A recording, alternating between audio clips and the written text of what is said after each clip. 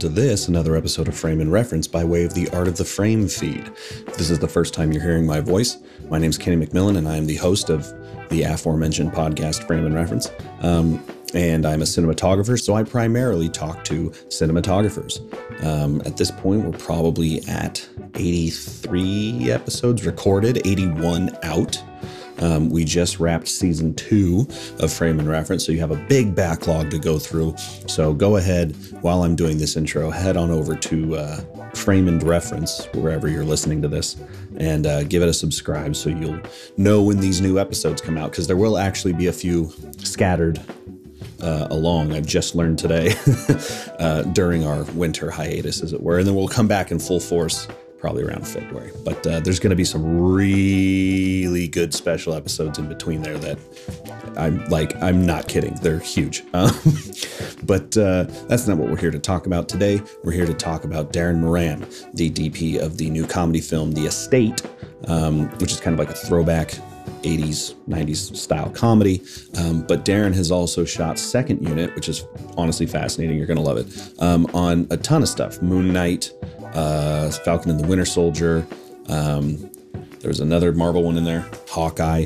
There you go. He also shot Second Unit on great films like Chef, or Godzilla vs. Kong, or the new Point Break. So he's had his hand in a lot of amazing, great films and television. So we get into all that. Before we started recording, we were talking about our mutual love of skateboarding, snowboarding, and all things punk rock. So, this podcast is full of great, entertaining anecdotes and also plenty of education for those who seek it. So, as I tend to say, I'm going to keep this intro short. Hopefully that was short enough, and let you get to my interview with Darin Moran.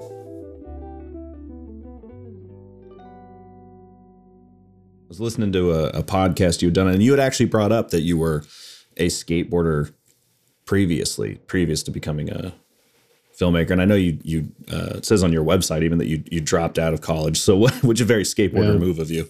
Yeah. But didn't make parents very happy, but sure. Were there kind of a two-part question? One, were you filming other skaters while you were riding around? And two, were there any skate films coming up that really had an impact on you? Oh yeah. Like the Bones Brigade series, like all the Santa Cruz, like the Santa Cruz skateboard films are rough and like punk rock oriented. That was inspiring to my friends and I, and like we would just kind of replicate those things. Although editing wasn't as, obviously the tools weren't as advanced as they are now, but we made do, and we made stupid, movies on VHS, and, watched them and drank beer and stuff. It was awesome. But it did ignite in me. And I always had a love for photography too. So it was like kind of merging those two things.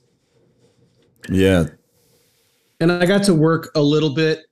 I worked on repairing the Animal Chin ramp.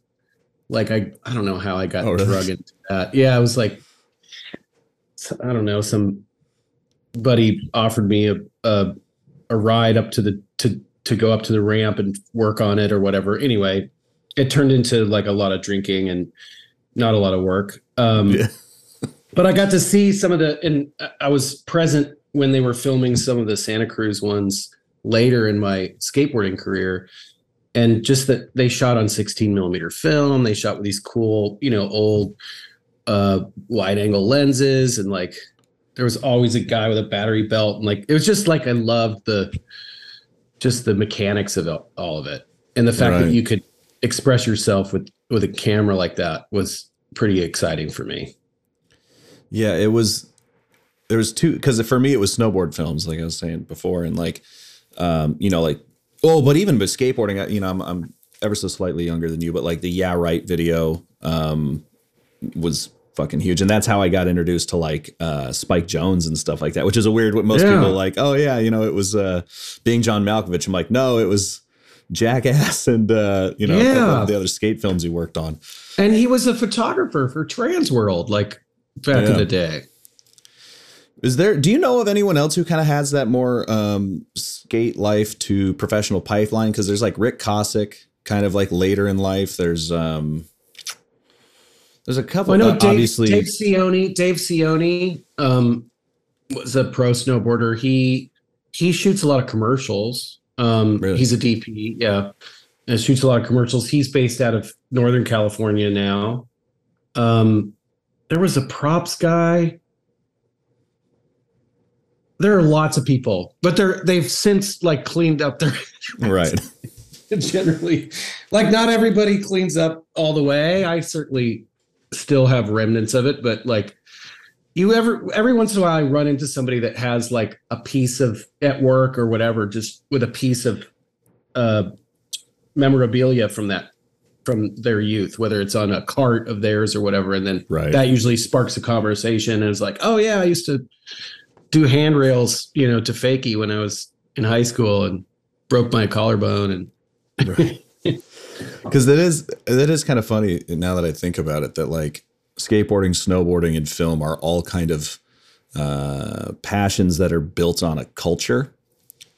Like snowboarding is definitely like, obviously riding is fun, nature's awesome, but it's the going to the mountain with your friends, all packing into one cabin, the hot tubs after the thing that all bring that together. And film, I feel, or at least art in general, is similarly culture based at its best. It's not all roses, but no, certainly certainly there is a cultural element to it that kind of gets you into it. No, it is. Yeah. I mean, it's the camaraderie of doing things with other people. I mean, I always thought skateboarding was always a collaboration and a kind of a healthy competition. They're also creative sports. Like we were creating tricks. You're doing riffs on things that you saw in a video and modifying them and doing something different. Surfing and snowboarding are like intensely creative. Just the line that you draw as you're going down a mountain, the turns that you do, the style that you have, like it's all very creative. And I think film is the same way, like style and a process and approach and the mechanics of filmmaking, plus the collaboration. Like I'm someone analogous to like building a ramp with your friends, build a ramp, you skate it. There's a lot of creativity flying around. There's the camaraderie of like doing something difficult with a group of people that have kind of grit. And that's exciting. Yeah. Filmmaking's hard. Come to find out. And it hurts your body and it's challenging.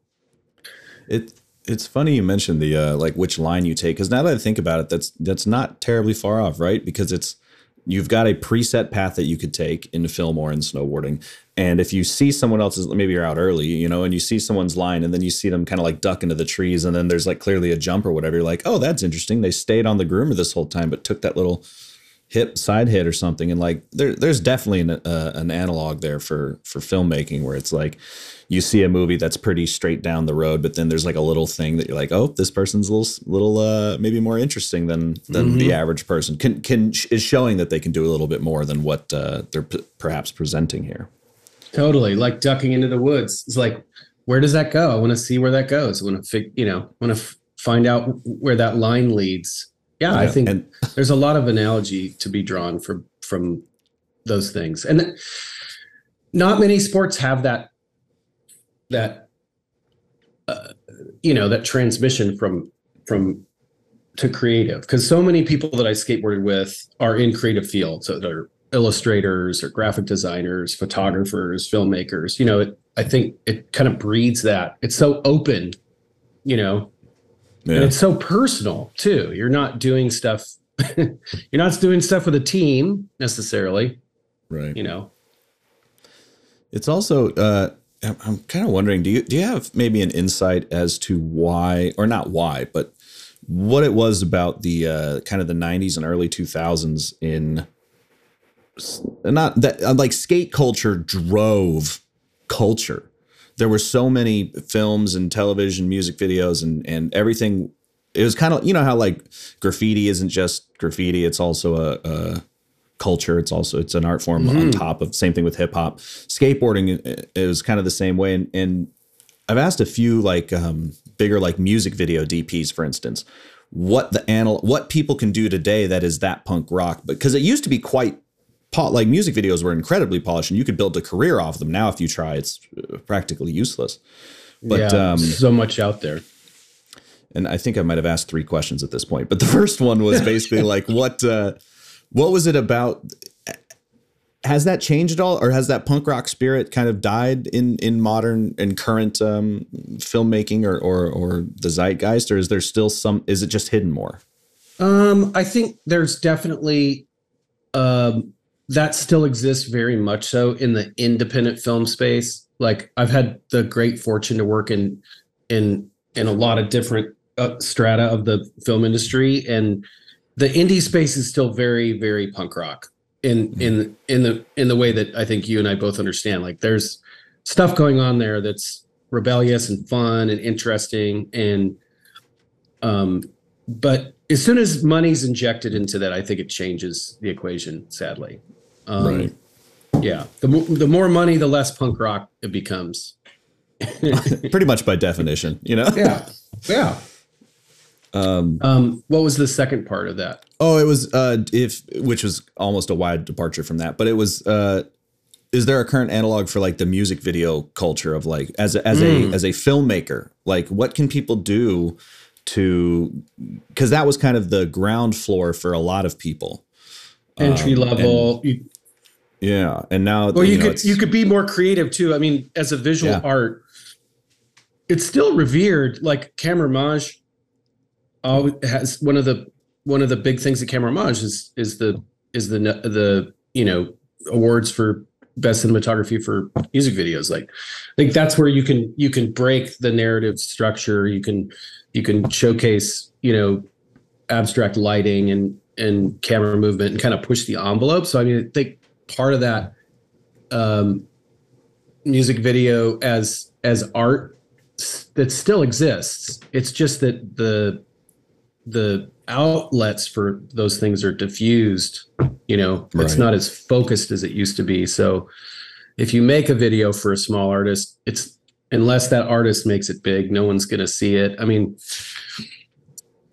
it's not on MTV where everyone's watching. MTV find it on YouTube. Yeah, it was really focused, and there's so many talented people shooting now that like the quality of the work is insane. It's amazing. It really is like the hyper competitive in that way. Well, and it's funny too, because like I guess, man, I feel like I've beat this horse to death, but like the democratization of filmmaking, as many have said, that, people are like, oh, now you can get a camera that makes everything look amazing. It's like, that's true. But you know what? The real democratization was not having to shoot tape. Yes.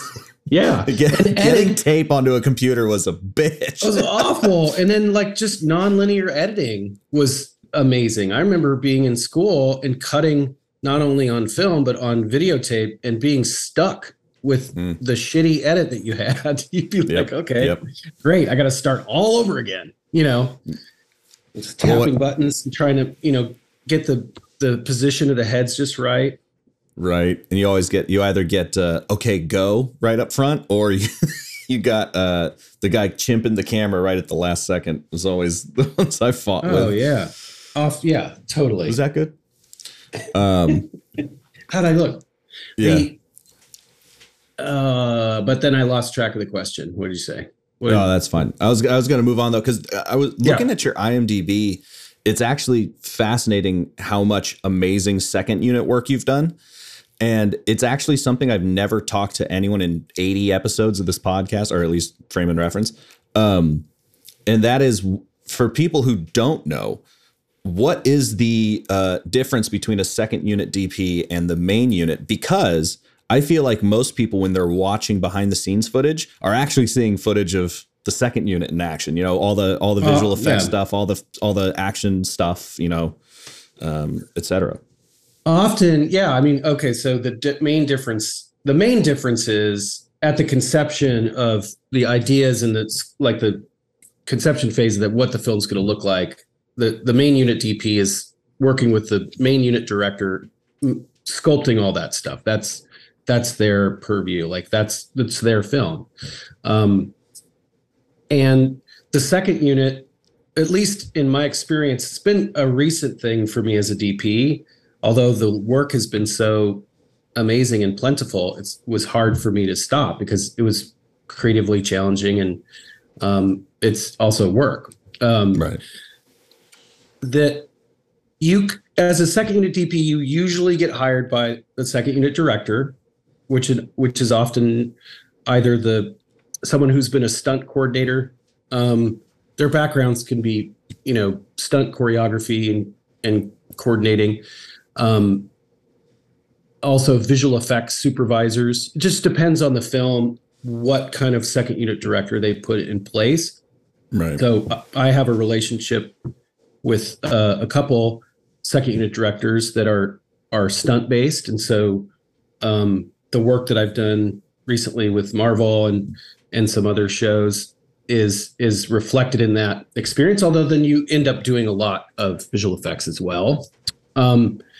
So my job is to make all of our photography fit into the design of the main unit cinematographer and main unit director's ideas, right? So we have to, which is challenging because often they'll shoot the actors' faces for a certain part of a scene, and then we'll shoot all the action with stunt doubles, and then we'll come back and shoot with the actors again to overlap all those things. So, and the lighting has to be the same, and often because of scheduling, I'll initiate a scene because of the way the schedule got flipped or somebody got sick and they couldn't make it and they pushed this whole chunk to another time. And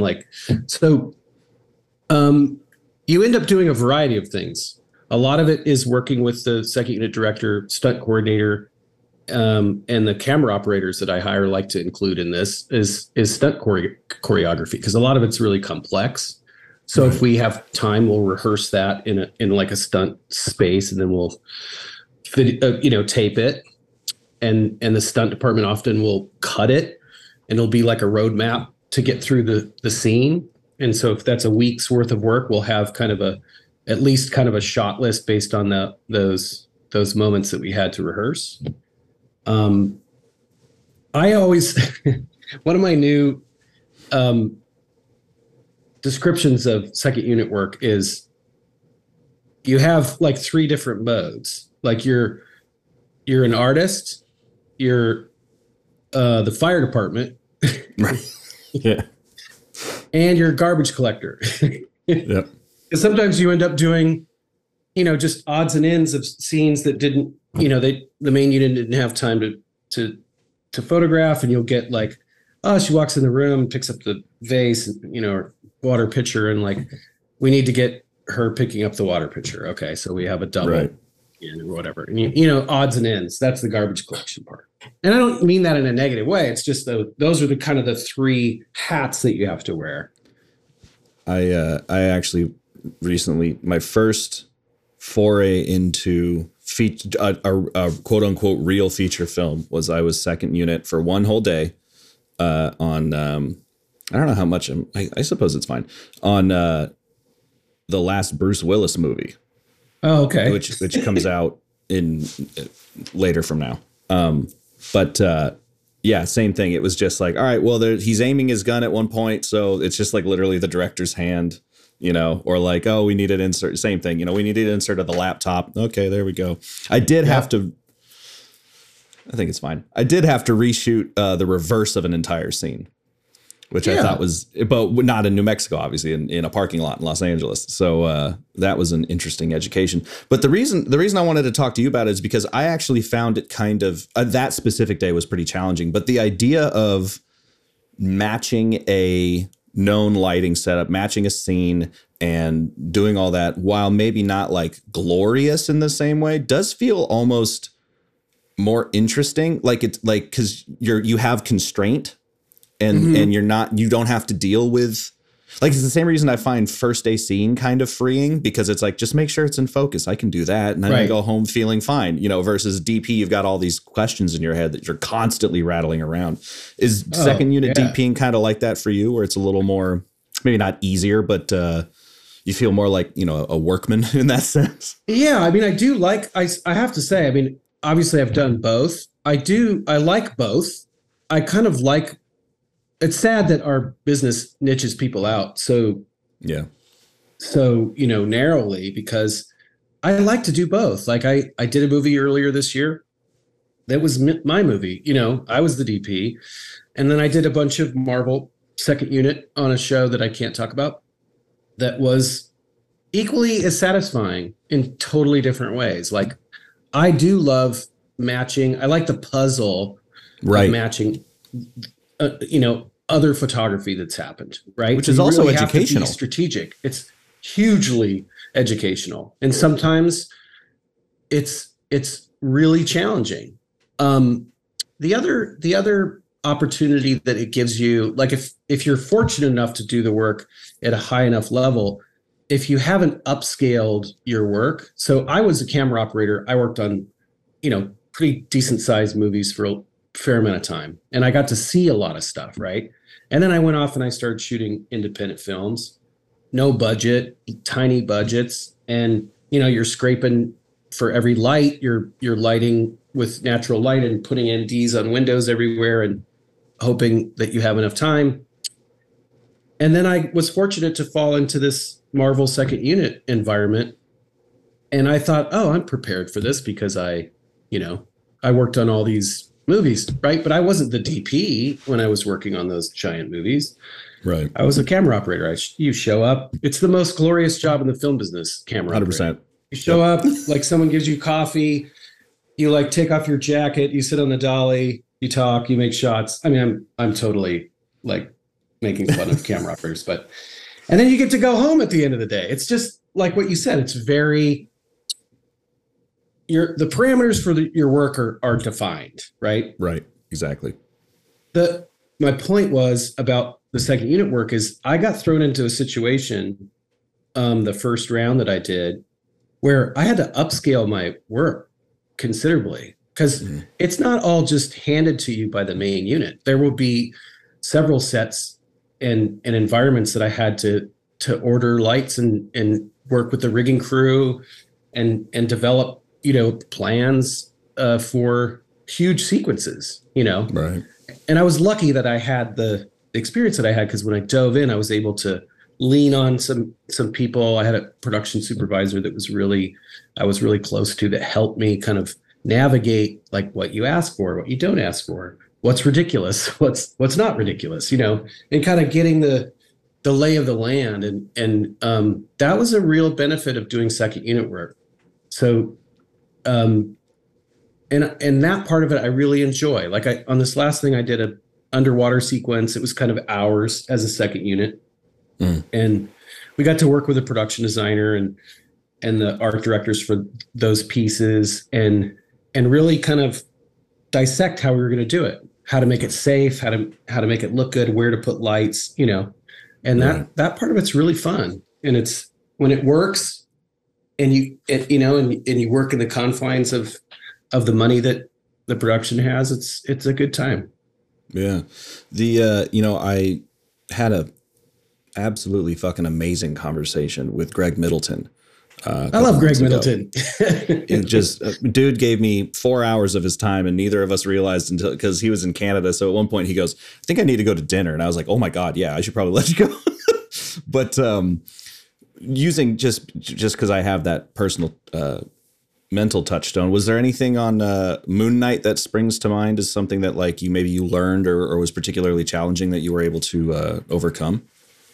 I learned a lot from Greg Middleton. He and Andrew Palermo. Greg was kind of the lead DP on the show. Andrew was doing the sort of second block work, but still creating and designing a world for his directors.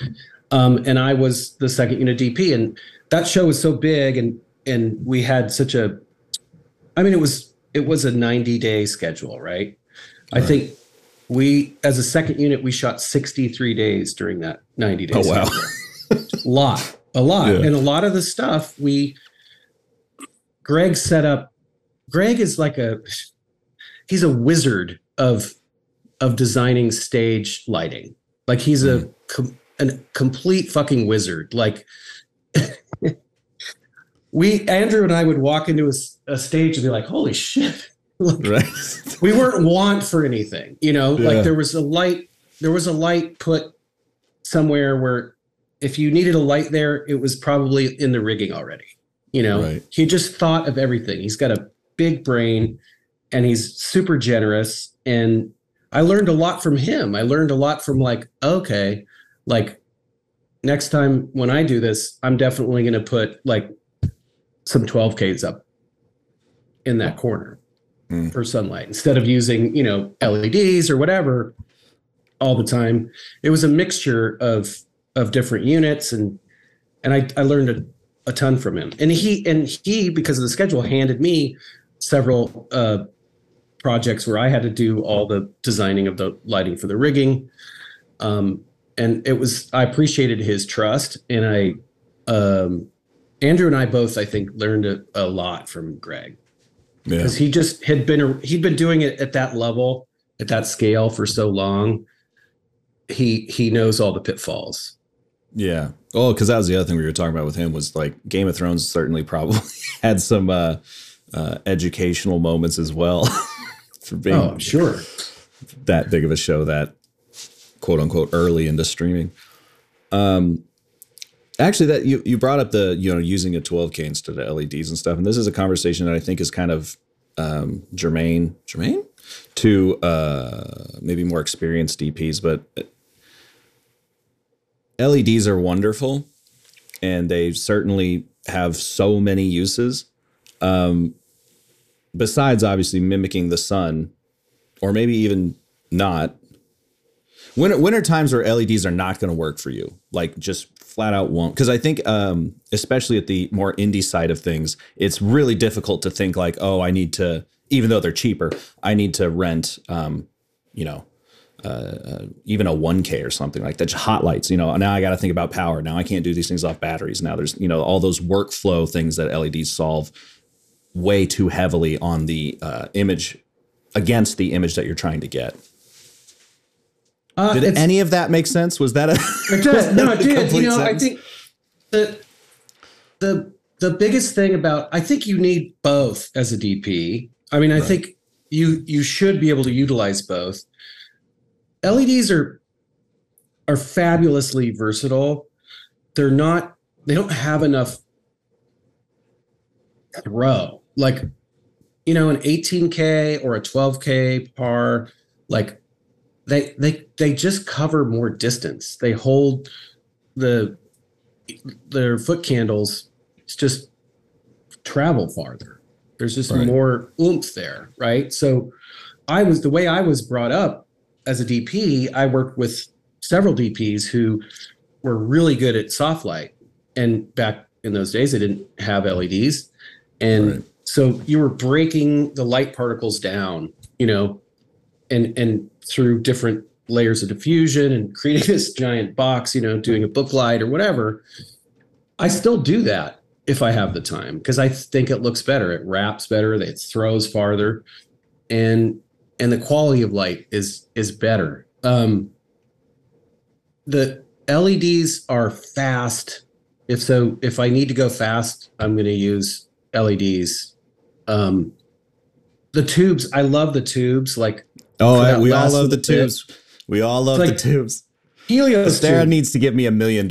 I have mentioned them on every single podcast. It's 80 plus hours of Astera ads on this damn podcast. I can't tell you how many times it's just like, what's missing?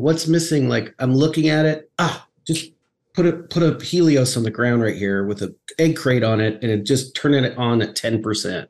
Right? It's just that little last bit of finishing touch, and I love that about them. You can have all your big lights, your hot lights on, and you're still going to need those little details. And back in the old days, like 3 people would run in with a stand and and one of the inky with a snoot on it, like this, Right. like all this shit clanging around and cables running.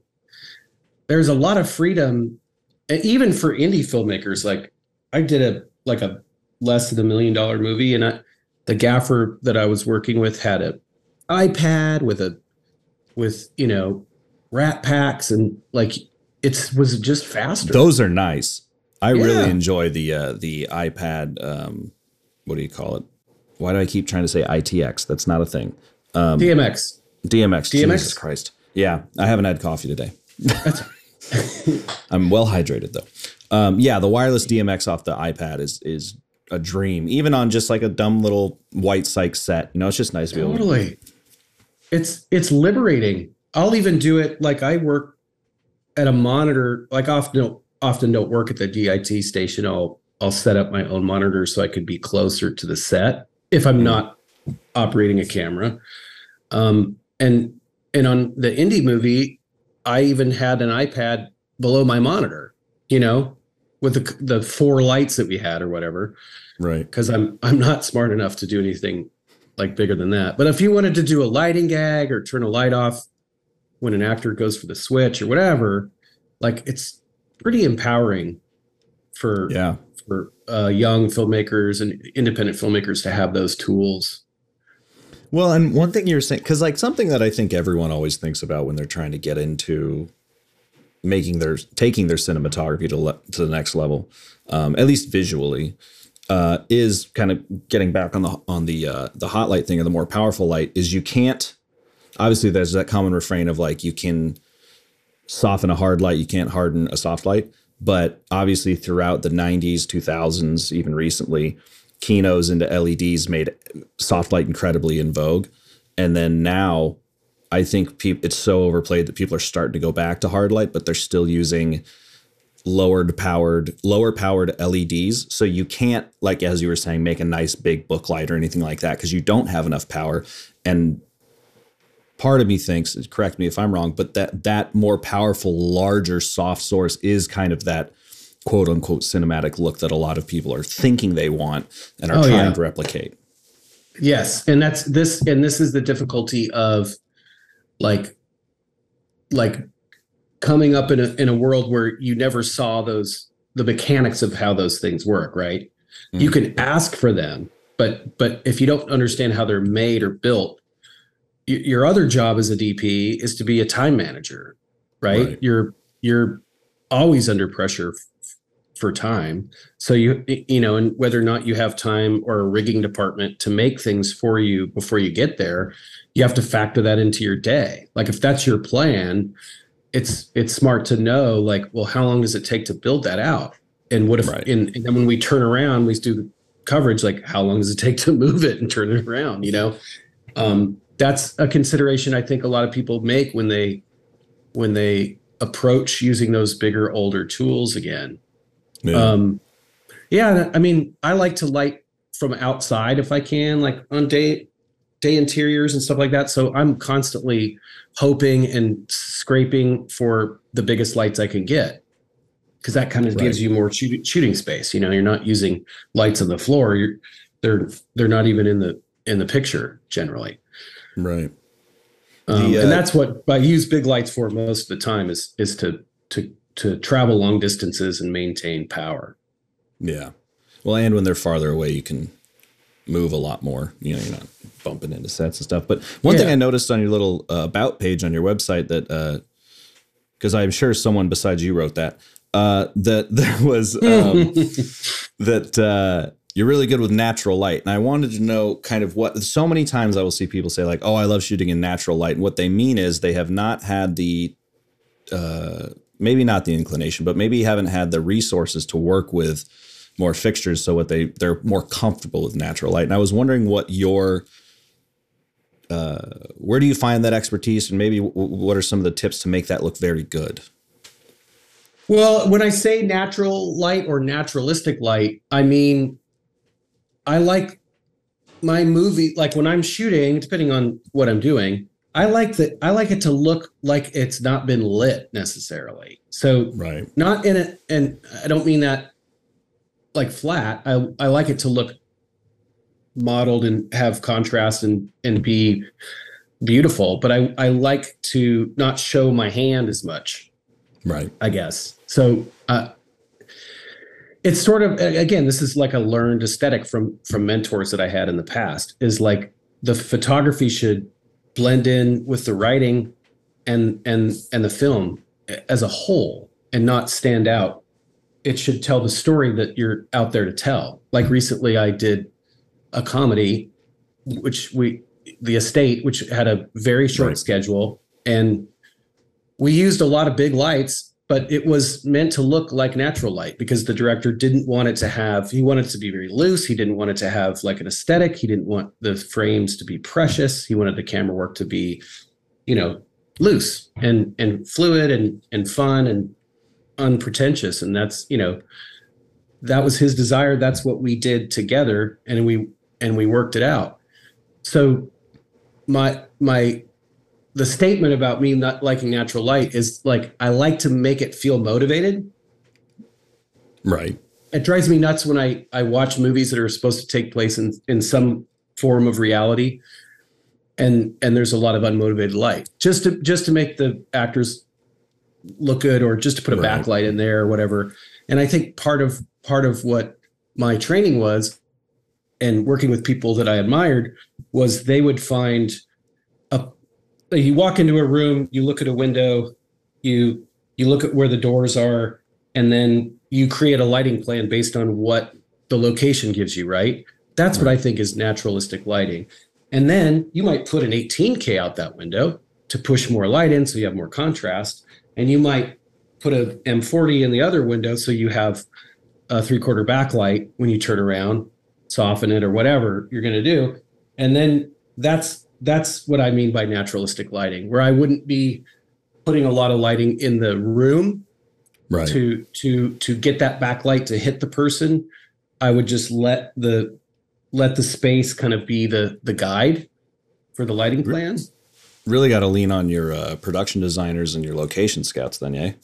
Oh, yeah. And that's what I find to be one of the funnest parts, is the pre-production process. Like on that film, I worked with Austin Gorge, who's the production designer, and we didn't have a lot of money, but we had, a big location, a house, and we were able to populate it with, a lot of practical lights. Like we talked about where, what directions we'll be shooting and how can I make things stand out a little better. And he and the set decorator would populate it with, practicals and stuff like that, where we could get motivation from.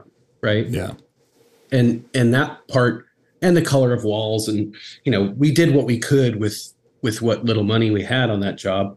But that part is so collaborative and fun and creative. I love it. And then you have to live with the choices that you make in pre-production, and make it work for you. So the more you do it and the more you collaborate with people, the better you get at setting yourself up for success.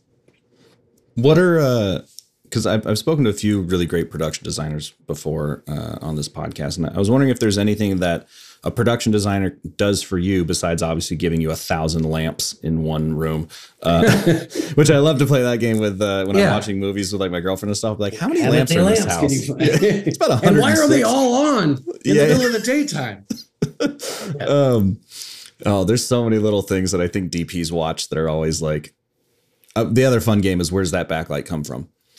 And, that's what I'm talking about. That's what I'm talking about in terms of like, I really have to force myself to put a backlight somewhere where there would be no motivated backlight. And I don't know if that's some sort of like disease that I have, that I can't just be like, it needs a backlight, just put a backlight in there. I'm like, well, there's no window there, and the doors. It's the punk rock in you. Yeah, that's very 50s Hollywood. We don't do backlight anymore. Yeah. Well, and it's also like, I know that everybody is competing for pretty frames, like all the stuff you watch. It's for cinematography is having like its moment. Like everything is fucking gorgeous. Yeah. And the punk rock in me says like, yeah, I can make gorgeous pictures, right? But I want to do it for the right reasons, and I want it to serve the script. Like, read a script, you're going to know, like, this might not be the prettiest movie, Right. But you're telling a story that requires, I mean, I think that's also the discipline of old school cinematography, is like you're telling a story that requires a certain type of photography. The script is asking for it to be shot in this way, right? Right. And to be sensitive to that, and to kind of recognize that, and then get into a conversation with the director, and the production designer about, like, okay, well, what do you think when what are your inspirations when you read this? And that's where you go down the road of the initial collaboration, referencing and pulling images and talking about aesthetics. But yeah, it's what was it? Oh, now I had two thoughts, but I'll stick with the first one. I should have warned you up front. There's a lot of detours that my brain will take throughout the conversation. I'm good. I'm good with that. But the first thing I was going to ask was, what are some of the things that a production designer does for you that makes your life better, or that you love to see, and maybe some things that you kind of have to maybe battle with so that they get what they want and you also get what you want? Yeah, it's definitely a dance. That person usually comes on earlier than the DP. Often they're involved in the, like, really preliminary director scouts and kind of, because they're building stuff maybe, and there's so many things that they could do to make your life better, like good paint. I have preferences on tonalities. I have less preference on color if the tone is right, and the shades are right. What do you mean?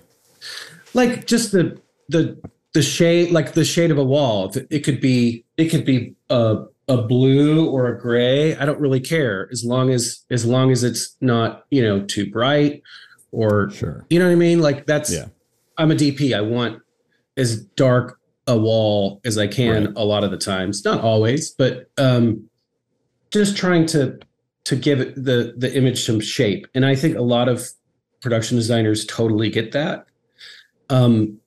Not all of them do, but the ones that do are fabulous to work with. Yeah. I did this movie, Banana Split, and I worked with Almitra Corey, and she is so talented. And like, her use of color in that movie was amazing. Like, and she worked with Mona Fey, our costume designer. And that's so, to help all the things, a production designer that works closely with a costume designer is like, yeah, that's a good setup. They worked together so well in that movie, where I would show up, and it was a small movie, but I'd show up and be like, oh my God, this is amazing. Like, shirt matches, wall matches, all the, not matches, but maybe it's color contrast. Maybe it fits into the whole. Stellar to work with those two. And I even changed, I remember I was doing color on that movie, and there was this microwave in the back of the scene in the kitchen, and there's some bokeh coming off the microwave. And Almitra had designed the whole movie is like these great colors, yellow and cyan and stuff. And this bokeh was oddly colored. It was like this dark orange, and it just didn't match the wardrobe. There's nothing I could have done about it in the day, or I didn't notice it. And in color, we changed it. We changed the bokeh to cyan. I'm like, hey, wait. Can we make that a different color? And the whole point of that story was, I had such a deep respect for Almitra that when I saw that little orange light, I was like, she would love if that was cyan right now, Right. And that was because we had this great connection. That's actually a great springboard to a question that I love to ask people, which is, what are have you worked with the same colorist more than once, but B, what is your relationship with colorists like, and how much are you able to kind of dictate before the film shoots, and how much are you sitting in the session afterwards? How much trust is there? How much are you like, because I've said it a billion times. Anyone who's listened to me talk knows that I've said that cinematography squarely has one foot in post these days, whereas before it was a little more, you were behind the magic box and you decided what it looked like. Now Steven gets to decide what it looks like if you're not paying attention. True. It's true. You do get a lot of, there are a lot more voices in the post process now. And the bigger the project, the more voices there are. I've done all my indie films except for one that I did. Well, it wasn't an indie film. It was a Lifetime movie. I've done with Alastair Arnold at Photocam. We met when I first started shooting. I did a little movie. It was like under $1 million, and there was this thing called The Lodge at Photochem, which was like a indie movie space. They had one colorist, was Al, and they took on, charity clients to try to push independent film. And we hit it off. We hit it off immediately, and we've worked together ever since. So to answer the second part of your question, I work with Al. I'll call Al before starting a movie and say, hey, I'm doing this, and we'll talk about the LUT or LUTs that I might use, or I'll modify one that I've already used, and he'll modify it and send me the files, and we'll put it in camera. And if I have time to shoot tests, I'll shoot tests with it and see if it's right. He's got a great eye for color. We have a great rapport. I trust him implicitly because of my long experience with him, and I try to spend as much time in color as I can. Like on the estate, I was fortunate. I did like almost 80 hours of color, both remotely and in a room. Actually, I was never in a room with Al. I did it. He was in LA. I was in Atlanta because I was working, and they had this. But you great still had a calibrated setup. monitor. I had actually a calibrated movie screen. Oh wow! They did I don't know the name of the technology, but it's super rad. Frame.io adjacent.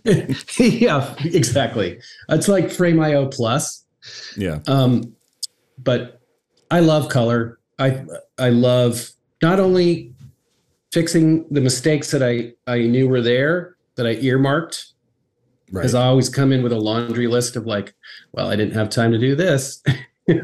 That's been huge for me as a personal, like coloring my own stuff, is like knowing when I can save time on set, because it's like I don't need to flag that off. I can bring that down. I know I'm within the realm that like that won't look weird or whatever. Yeah. Yeah, no one crosses through that part of the room. I could just put a window there and scrunch it and it'll be fine. Yeah. And if you have the you can't really do the next piece of technology that's going to be a game changer is when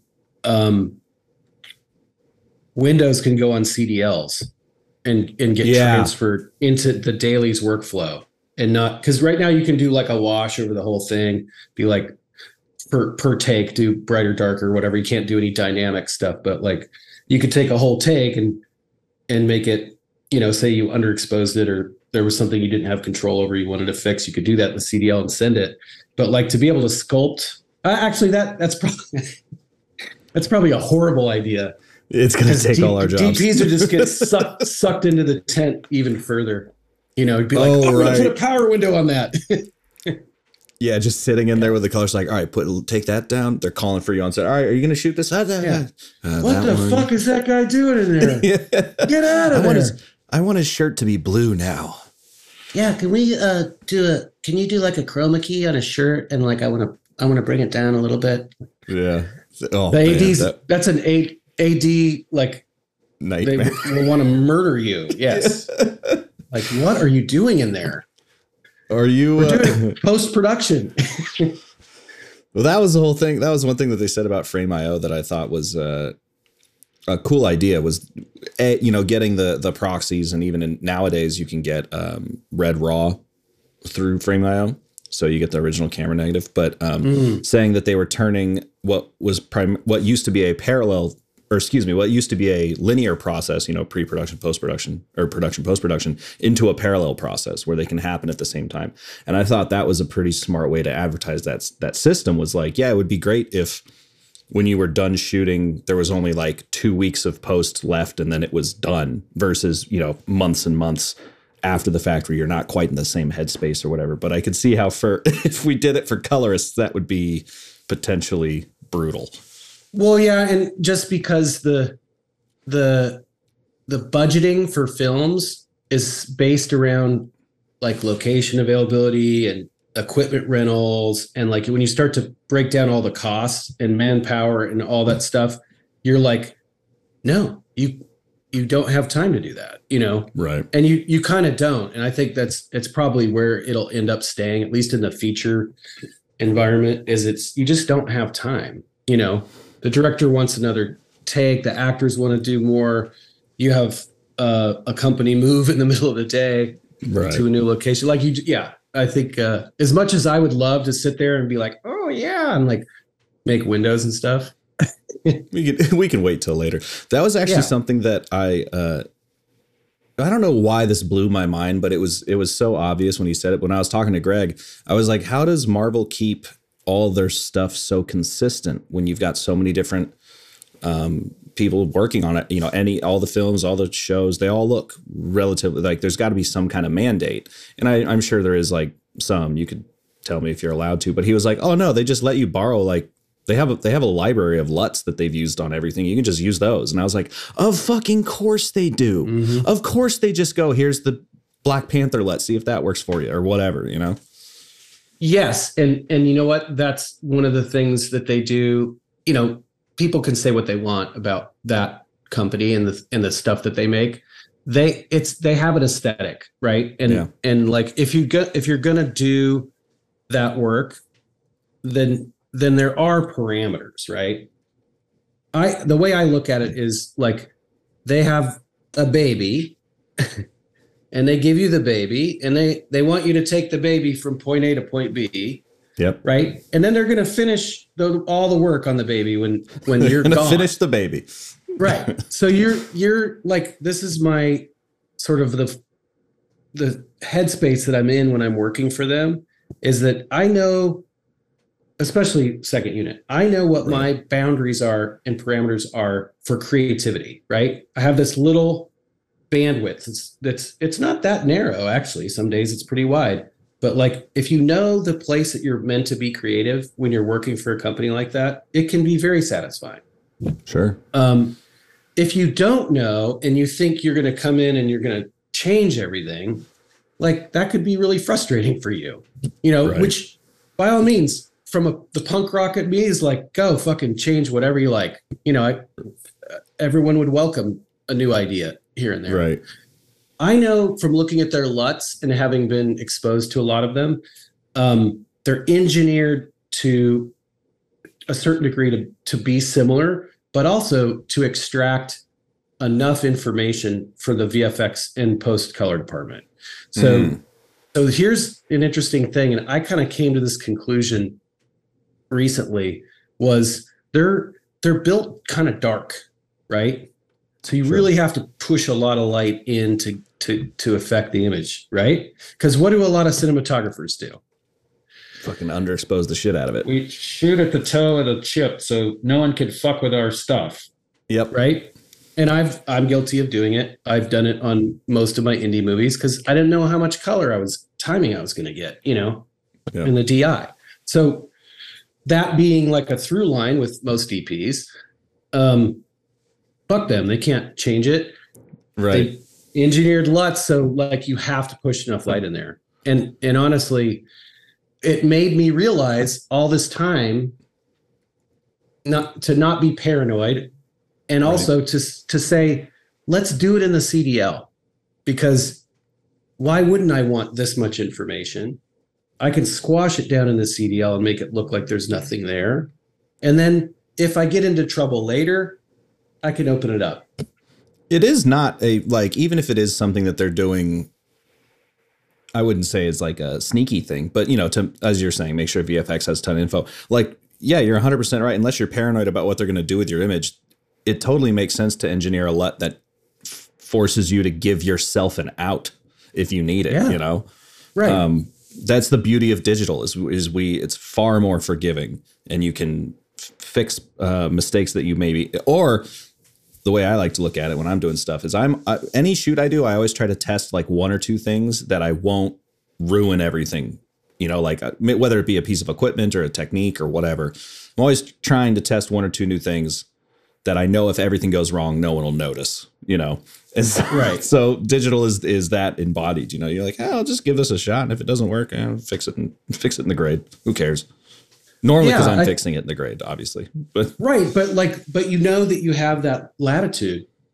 And it was kind of a revelation for me because I had been adhering to the give them less, you know, and protect my look. And then I was like, you know what? It seems more, and it might just be that push towards more a corporate filmmaking of like, why wouldn't you want all the ones and zeros in there? You know, you could still be the master of darkness or whatever you imagine yourself to be as a DP by using CDLs and doing stuff in color, you know? Yeah. Yeah. I'm always amazed. I just want to say one more thing. I'm always amazed at the shadow detail on the chip. And I think it's true on the Alexa or just in general? Just in general, like on my still cameras, I'm always shocked when I lift the hood on stuff. I'm like, oh, wow. Yeah. I didn't realize that was there, you know? That's actually a great segue because I did want to talk about your photography, but to your point about how much latitude there is in those raw negatives on a stills camera, I have an XT3 and I was shooting my friend's proposal, right? It was staged. He had already proposed. So I got to actually set them up and I was it was sunset. And so I'm like, yeah, I know. But they were cool with it. But so I was trying to get a photo of the sunset and get them exposed and I couldn't get it to where I didn't have any lights, you know, I'm just fighting the sunset. I did it for incredibly cheap, but I had it on auto and I was just snapping away and I got some where they were exposed and one where they were just in silhouette completely. And I was like, I wonder how much I can get out of this. And you can't even tell. There's like no noise on it. No. And that camera's like 5 years old, you know, and it's just all the way up. Sunset's there. I'm like, I should just protect for the highlights all the time. Because it's like a 16-bit RAW or whatever. Yeah, like you kind of can in a lot of ways. It's different with motion picture cameras, a little bit different. Right. And that people are moving and it gives away the artifacting is more apparent. But it's amazing. Totally amazing. And compressed versus raw too. I assume you guys are. Yeah, I mean, why not? Well, if someone else is paying for it, if you're paying for it, that's storage. Yeah, I mean, if I was doing, exactly. So yeah, here's the thing. Like on the last, I guess the Estate was the only feature film, indie feature that I shot where I could afford to shoot raw. Before I was shooting like ProRes, right, 444, like, you know, doing the maximum that the workflow and the money would allow, because you know, it's ones and zeros aren't free. Right. Yeah. Got to put them somewhere. Yeah. And the lab costs are, you know, it's pretty fascinating. The stratification of low budget versus big corporate filmmaking, like what it actually takes, is pretty amazing. Is it mostly hard drives? It's a lot of hard drives. It's a lot of fast hard drives. Like I did this thing on 65 millimeter or Alexa 65. It's like the vault system, you know, where you have like this massive. Oh, the codex thing. Yeah. Yeah. Massive thing that stores everything. And I don't even know how it works, but it looked expensive. There are a lot of lights on it. It's probably like, it's probably like a petabyte of SSDs worth more than a house. Oh yeah. Definitely more than your house. I did want to talk to you though about your still photography, because on your Instagram there's a bunch of just really lovely black and white photography and portraits and whatnot. That was yours, right? Okay, good. I was like, hold on, I was looking up a couple people. And I did a few years ago. I did like a year of black and white, and it absolutely changed. It helped me see light so much better than any training I did, was just to try to find beautiful light in black and white. And the portraits you're doing are great. And I was wondering, Thank you. Obviously you've been doing photography for a while, but is portraiture just your current project, or is that something you've always loved? And also, obviously, what are you shooting with? I've always wanted to do portraits. I've mostly been a street style photographer since I since I picked up a camera. I love like things that aren't set up. Yeah. And just the whole vibe of street photography just like worked with my ethos. And I've always wanted to shoot portraits. I've never been bold enough to shoot strangers. So I think like my portraits that I'm doing now was a recent discovery. I shoot a Leica M10 monochrome. Nice. And I have, I'm fortunate to have that camera. And I bought this old 40 mil Summicron from like 1980s. Even nicer. Yeah. I've had that thing on my list for a while. Yeah, it's a beautiful lens. It's not one of the most expensive lenses. That was like $900. And I was doing some tests. I had a diopter and I put it on there because the M lenses don't focus very close, right? Right. So I put a diopter on there, and I was frustrated with it because the frame lines in the optical rangefinder don't match. Anyway, long story short, I started shooting some close-ups of like my hand and stuff, and I'm like, this would be really cool to shoot portraits like with a wider lens instead of a longer lens and be more intimate. But it's not like a 28 where you're like doing environmental portraiture. It's more like in here. Yeah. So I grabbed a couple of friends on the set and I was like, put my hand on their shoulder because the focus was so minimal. And I'm like rocking back and forth like this, and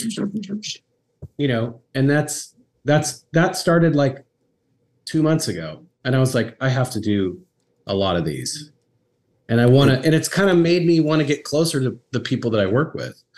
Yeah. And I want it to be a democratic thing too. Like I like the idea of portraiture of just people that you admire in your real life, It's totally like I've had this project in my head that I want to try to do next year. But do you know the photographer Dan Winters? I'm not sure I do. Give him a look up when we're off, because his photos are just incredibly unique, and I love his style so much. And I've wanted to do like portraits of my friends in kind of a similar style to his. That's very editorial and kind of muted. And especially because I run this, I produce a stand-up comedy show. And so I know all these comedians, and I would love to just get these kind of reserved portraits of all of them. And I just think that it just sounds like such a fun project. And so, I when I saw your Instagram, I was like, hell yeah, dude, this is right around what I was thinking. Like, well, but I love that it was a diopter though, because I was wondering, it's a very unique look. Yeah, because it's not too wide a lens, because that would distort the face and make people's noses look too big and everything. But it's not too long a lens, so you still feel the subjectivity of the lens. You feel close to somebody. You don't feel like you're on a 90 mil backed off. Right. You feel like you're up in their shit. I like that it's a subtextual vibe of that kind of photography. And I guess the uniformity aspect of it, I love like Richard Avedon's portraits. I love when you see a series. A friend of mine years ago, who's a graphic designer, told me, he goes, you have some great images in your photography, but like photography is a body of work. It's not one image, or it's not 10 images. It's like it's done over the course of many, many years and time. So it's like when he said that, I realized, oh my God, I've been trying to get all these images and obtain them and capture them, but really I let go of a lot of the stress about it. And then you just can dive in and be like, I'm gonna photograph apples for fucking a couple of months and see what that does.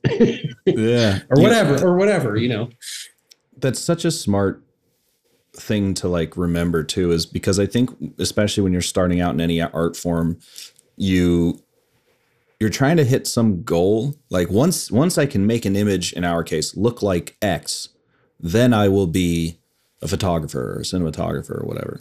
And then I think when you get further along, A, when you've done it for long enough that you've been beaten down that you realize you'll never get there, or B, you've done enough that you go like, oh, you hit that point and you go, oh, then what?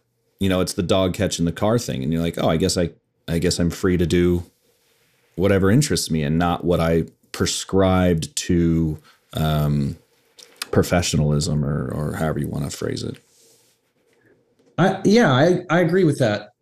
And I think that setting, and this goes back to what you said earlier, and I've said it, like there is freedom in setting boundaries for yourself, right? Mm-hmm. So I kind of set these creative boundaries for myself as a main unit DP and say, I want the writing to give me inspiration. I don't want to apply my own aesthetic to this movie. I want it to tell me what it's supposed to be, right? So that's one limit.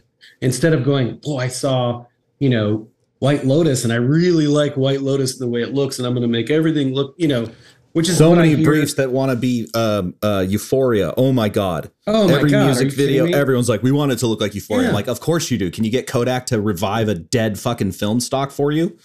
And this is the gaffer that did that show, Danny Durr.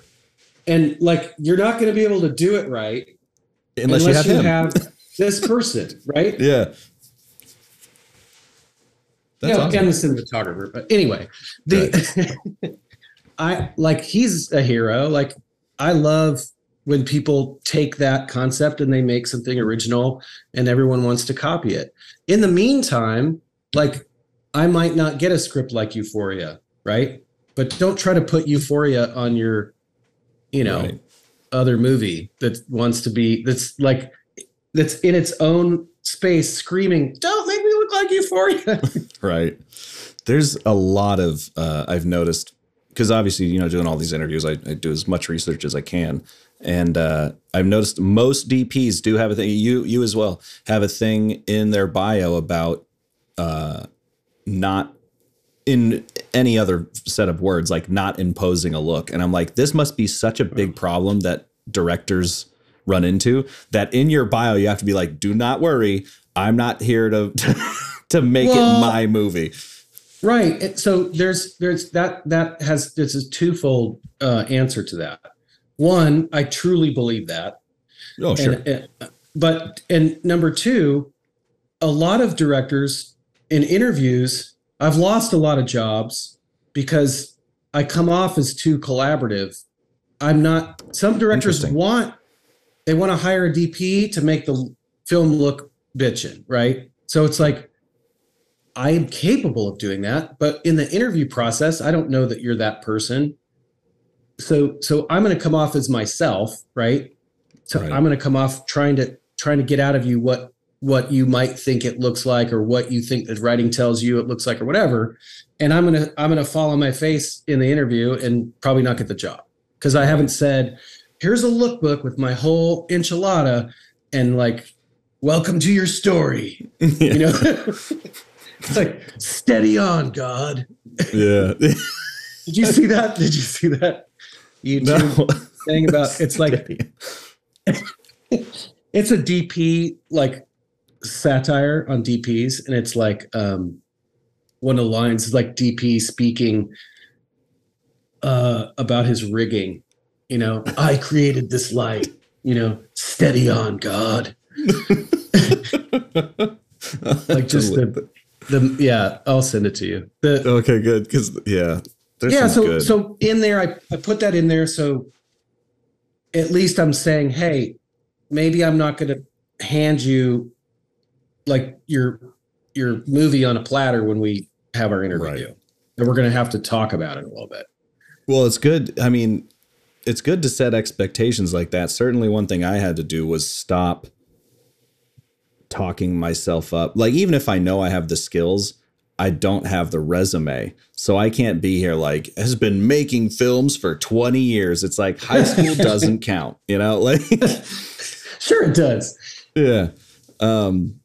And I think people actually respect that more. A, you're not wasting anyone's time if it's a total mismatch. But B, people can, especially people who are experienced, can sniff out bullshit. And they know if you're like, you're going to get avoided way more if you're talking yourself up to some platitude that you can't hit than you will having a conversation and being like, oh, never mind, this just wasn't a good fit.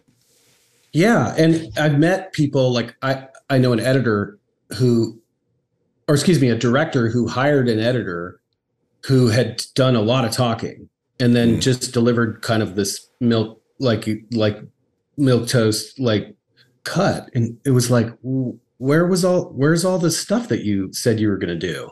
The limits you were going to push and all the, interesting transitions you were going to put in there. And like, it didn't materialize. And that's like someone who's got experience, but talks too high a game. You have to know yourself. Yeah. Well, that does take a level of maturity that is for a lot of people not accessible. If you don't have enough life experience a lot of times. And as artists, I feel like a lot of people might not have life experience. They chose art because it was potentially a singular experience for them. I think that maturity cannot be as accessible, until you've done some life or been hit over the head a few times. You have to be in filmmaking. You have to have gone through the grinder enough to know, like you develop a sense for what's working and what's not. And then also you develop like a chronology of the day as you're working on something that only comes with experience. I didn't have it, it's an acquired skill, to be able to kind of navigate a day with actors and locations and lighting. And, there's a lot of expectations for the people paying for the movie that you're going to make your days, Yeah. It's cost a lot of money to do those, to make films. So yeah, like I'm a process nerd. Like I get into the nitty gritty of like how this director works and like, how does this person attack a scene? Do they attack it from the blocking perspective? Are they working with the actors on dialogue? Do they have, visual preferences? Am I doing some of the blocking? Like you kind of have to hash all that stuff out in the first week or so. And you can ask questions in pre-production, but I find that generally the set dynamics, the best laid plans. Oh yeah. The set dynamics don't bear themselves out until you're actually there working. And you're like, oh, okay, that's how this works. Okay, fine. Like, and then you kind of tailor your stuff around that person. But again, that having witnessed and been witness to some really extreme environments, like you develop coping mechanisms for adapting to whatever tone is set in the working environment. And that's what I mean by process, I guess. Totally. That actually, I know we're kind of a little over time, so I'll let you go here shortly, but that did remind me of... Sorry, I have to pick up my son. No, at 1:52, which is 30 minutes. Cool. It takes me 10 minutes to get there, so I'm good. We can wrap it up in 10. But you talking about working with other people reminded me of a question I wanted to ask earlier, which was because you've done a lot of second unit stuff, and you're working with stunt teams and VFX teams and stuff like that pretty closely. Are there any kind of skills that you have found that you think are pretty cool that you've picked up from those other disciplines that maybe a normal DP or a normal camera person wouldn't? Oh, absolutely. Workflow of those departments, the inner workings and management of like the stunt departments. I kind of knew the hierarchies, but I didn't really know like how they work from the inside.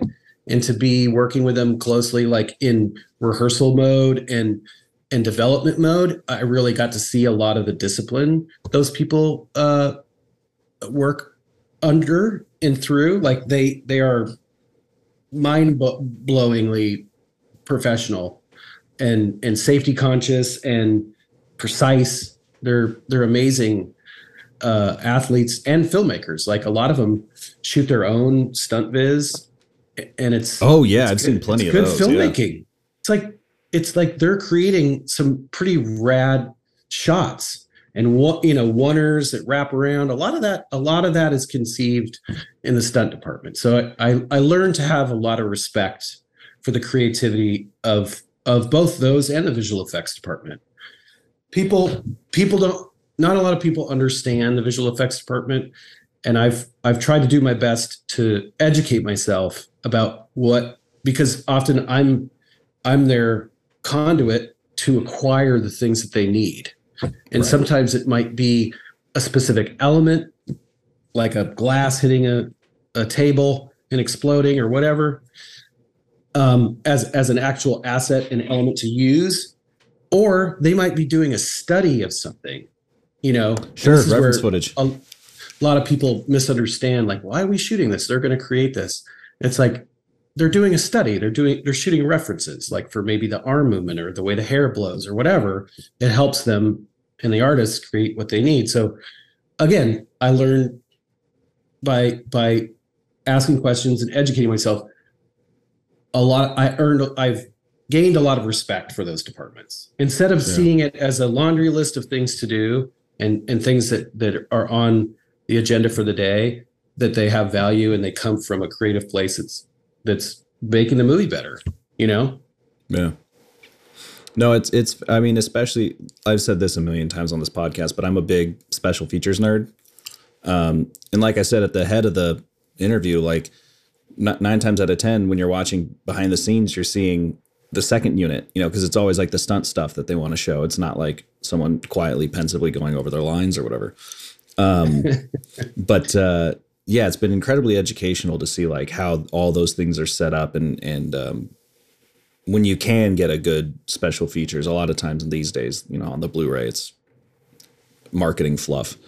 But every once in a while, you get a good one, and you get to learn all those things that I personally will probably not run into for years. If my career goes well, maybe a little sooner than years. But you never know. That's the thing. These days you never know when it's going to happen. Yeah, I feel I've said it a few times that I was unsure, but these days I'm confident. It's very rare. It took 20 years of fucking around before I became confident, but I feel like that's pretty normal. Same. No, same. It's not. Whoever's coming out of the gates with all this hubris and confidence, like, good on you. I've been like at pains to consider myself a cinematographer for years. Yeah. For years. Be like, I'm not worthy. Like I was a good camera operator, but I'm not a cinematographer yet. It takes, for most people, I think, it's such a big undertaking. It takes a long time to feel comfortable in your skill set.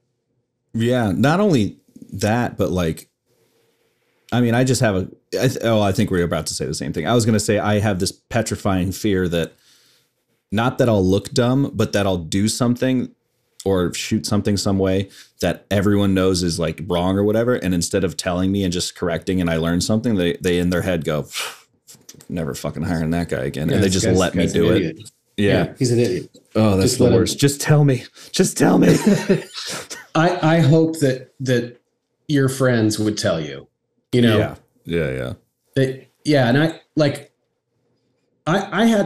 had a little bit of trouble with the way we photographed the estate, even though I signed on to it to do it that way, as loose as it was. I'm not saying I had trouble with it. I'm saying I was challenged by it. Because it was indeed the way the movie was meant to be photographed. It was written that way. And that was the director's intention. And it became my intention. And we did it. But I was just scared because it was outside of my comfort zone, Right. I'm fully comfortable with my choices. And I think it's the way the film is meant to look. And I'm proud of it. But it was hard for me, to get to that point. I was nervous. Yeah. And some of the reviews I don't know if you include this in the podcast, but some of the reviews kind of slag the photography off, which is very unprofessional, which is fine. It's fine. Not everyone's going to like it. It's a raunchy, kind of raunchy movie. It doesn't want to be polished and perfect. It wanted to be loose and fun. and that was intentional. So, but calling it out, like they're just reinforcing what the intention was. It's meant to be like that. So you didn't like it, so what? I can't help you. I think people are, on the one hand, there's the like, if you haven't done it, how dare you say anything about it? And then on the other hand, it's like, but also like, I think people are just too, because like we were saying earlier, like, and I guess we'll cut all this out, but because people were saying earlier, like, or as we were saying earlier, that it's so easy to make things that look pretty, with all the LEDs and the new cameras and stuff like that, that I think people are kind of spoiled for, like, they think, oh, if it doesn't look a certain way, if it doesn't look what I imagine a premium product to look like, then it's bad. It's like, no, there are choices in the world. Like, it's not all, this is the whole soft light thing. Like, we all went soft light because beauty photography basically, but like, that's not always, Seven is not a soft film. No. Yeah. And front light happens in the real world. And if you have the balls enough to embrace it, like, and well, you can put this part in, like, it's hard to shoot a movie, and it's hard to shoot a movie with intention. And like on the estate, I degraded the image in the DI and added grain and busted some of the photography up to beat it up a little bit, because that's what I thought it should look like. Right. So it was an anti-aesthetic film, not only in its content, but in the photography. So, but at least there was a choice made. Well, I mean, that's way more important, right? That you did what you set out to do than to, because if you waffle, that's when it actually looks bad and not like a choice. Right. And Harris Savides said it best, and I adhere to this on every job: make a plan, stick to the plan. Yeah. If you make a plan and you stick to it, there will be cohesiveness to the imagery in your film, right? If you say we're going to shoot it all on a 50 millimeter and we're going to overexpose and we're going to make it, we're going to shoot everything upside down, it's going to look like the same movie the whole time, right? I actually am a proponent of, especially for younger filmmakers, like shoot the whole movie on like a 35, like do something like that. Because I think again, taking away choices. Devil. Yeah. Zooms are the devil for young filmmakers. Like, and that was instilled to me early as a photography student. Walk around with a 35 millimeter lens. You have to walk closer to people to get this, you learn about the value. And actually there's, not to get too weird, but or artsy about it, but there's a subtextual feeling to lensing that the intimacy of being close and wide is different than being more observational and being on a long lens far away. Like, it has a different narrative. You're projecting, you're telegraphing a different feeling, a vibe. It's subtle and people don't understand it, but they will feel it. Yeah. When people are at like, my lens package needs like a 135, I'm like, what are you shooting? Nature? Oh, okay. Then but totally. I'm squarely in the like 35, 50, 75 for inserts kind of guy, I'm happy with that. I like, again, limiting choices, taking out the 35, 50 and 75, make a movie on those three lenses. Yep. It's done all the time. In fact, if you had somebody write down just the last thing I was on, we shot it was a 45 anamorphic, was like the default lens on there all the time. Nice. It just ended up being like that magic lens. And it gives you visual cohesion. It does. It's subtle, but again, you have a visual cohesion. Absolutely. Parameters. Well, I will let you get out of here, but I end every podcast with the same two questions, but I have three for you. The first one, how many autographs do you sign as David Fincher? None. No one is mistaken me for David Fincher. The glasses with the headphones. You look exactly like every David Fincher interview. Beard. Totally. No, the real question. If you were to put, let's say, the estate in a double feature. You're programming a double feature. The Estate. What's the second film?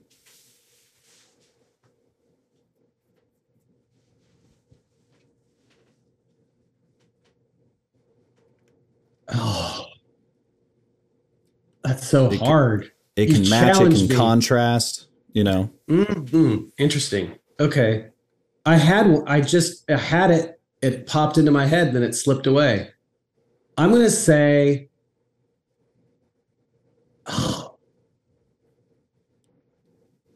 let me think about that. Go back. What's the next question? Second question. And I just started adding this because of an interview I did, and I think this is way better than what it used to be. And that is, what's the worst piece of advice you've ever gotten?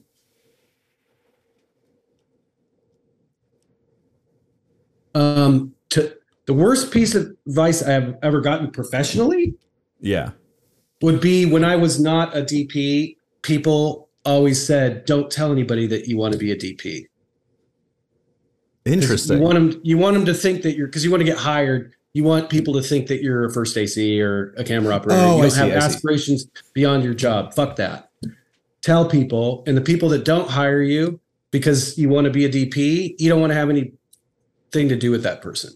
You want to be with people who are nurturing and supportive and mentoring, and they're going to help you achieve your goals as a DP or whatever you want to be. But don't hide I spent years squashing my true aspirations down as I was learning, because I thought it was going to ensure that I would be able to come back to work and learn. And what it did was it wrecked my confidence when I started doing it myself. Yeah. That's that. And the movie that I would suggest watching next to The Estate. Oh, fuck. So far, my favorite one was I was interviewing Jeff Cronin for Being the Ricardos. And he goes, I was like, what would you double feature? And he goes, Alien versus Predator. That's because it was right there for him. Didn't his dad shoot that movie? His dad shot Alien. Or Alien. Okay. No. Sorry, Blade Runner. Oh, Blade Runner. Okay. That would have been too convenient. But he shot... did he shoot Alien 3 with Fincher? I think he did. I think he shot Alien 3, yeah. And then Aliens was... action What's his name? Yeah, action guy. Avatar guy. Yeah, Avatar. I'm gonna say that I'm stumped right now. But really, I'm gonna do the contrast. Okay. Thing then. A contemporary movie that you could contrast with this, which is measured and beautiful and precise, is 2049. Like, it's the antithesis. Oh, interesting. Okay. The movie that I made. You know, it's beautiful and it's organized and precise, you know, and this is the exact opposite of what The Estate was meant to be. That's actually well, you inspired me because you said contrast, but a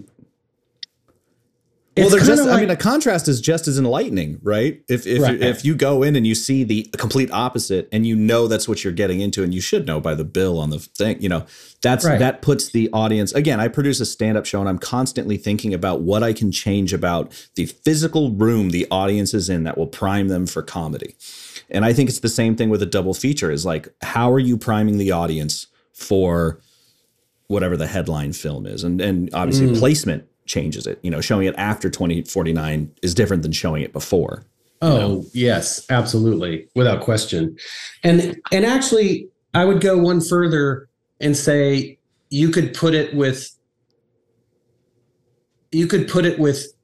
any 80s comedy, because if you wanted the used audience, yeah, Used Cars is a good example. If you wanted an audience that was going to get it, it's a throwback movie. It's raunchy. It's politically incorrect. It's a lot of things that people aren't doing right now in comedy and film. Right. It's can be compared to to early 2000s comedy, but I think it goes back even further than that. Well, I was going to say, you got Anna Faris in there, and I remember her all the time being in all like the scary movies and stuff like that. And, Yeah. And she's good. She's so good in this. And one of the things that made a 25-day schedule makeable on that film was the quality of the actors. Like, yeah, it's a great cast. It's a great cast, and they deliver despite the reviews. It's a fun romp. If your expectations are set for that kind of comedy, it's hilarious. Hell yeah. Well, yeah. I now am putting you late to get your child. So my son is going to yell at me. Yeah. But thanks so much for spending the extra time with me, man. That was super fun. I hope we can have you back to talk more sometime. Dude. I would love that. Thank you so much. Frame and Reference is an Owlbot production. It's produced and edited by me, Kenny McMillan, and distributed by Pro Video Coalition. Our theme song is written and performed by Mark Pelly, and the F at our Matbox logo was designed by Nate Truax of Truax Branding Company.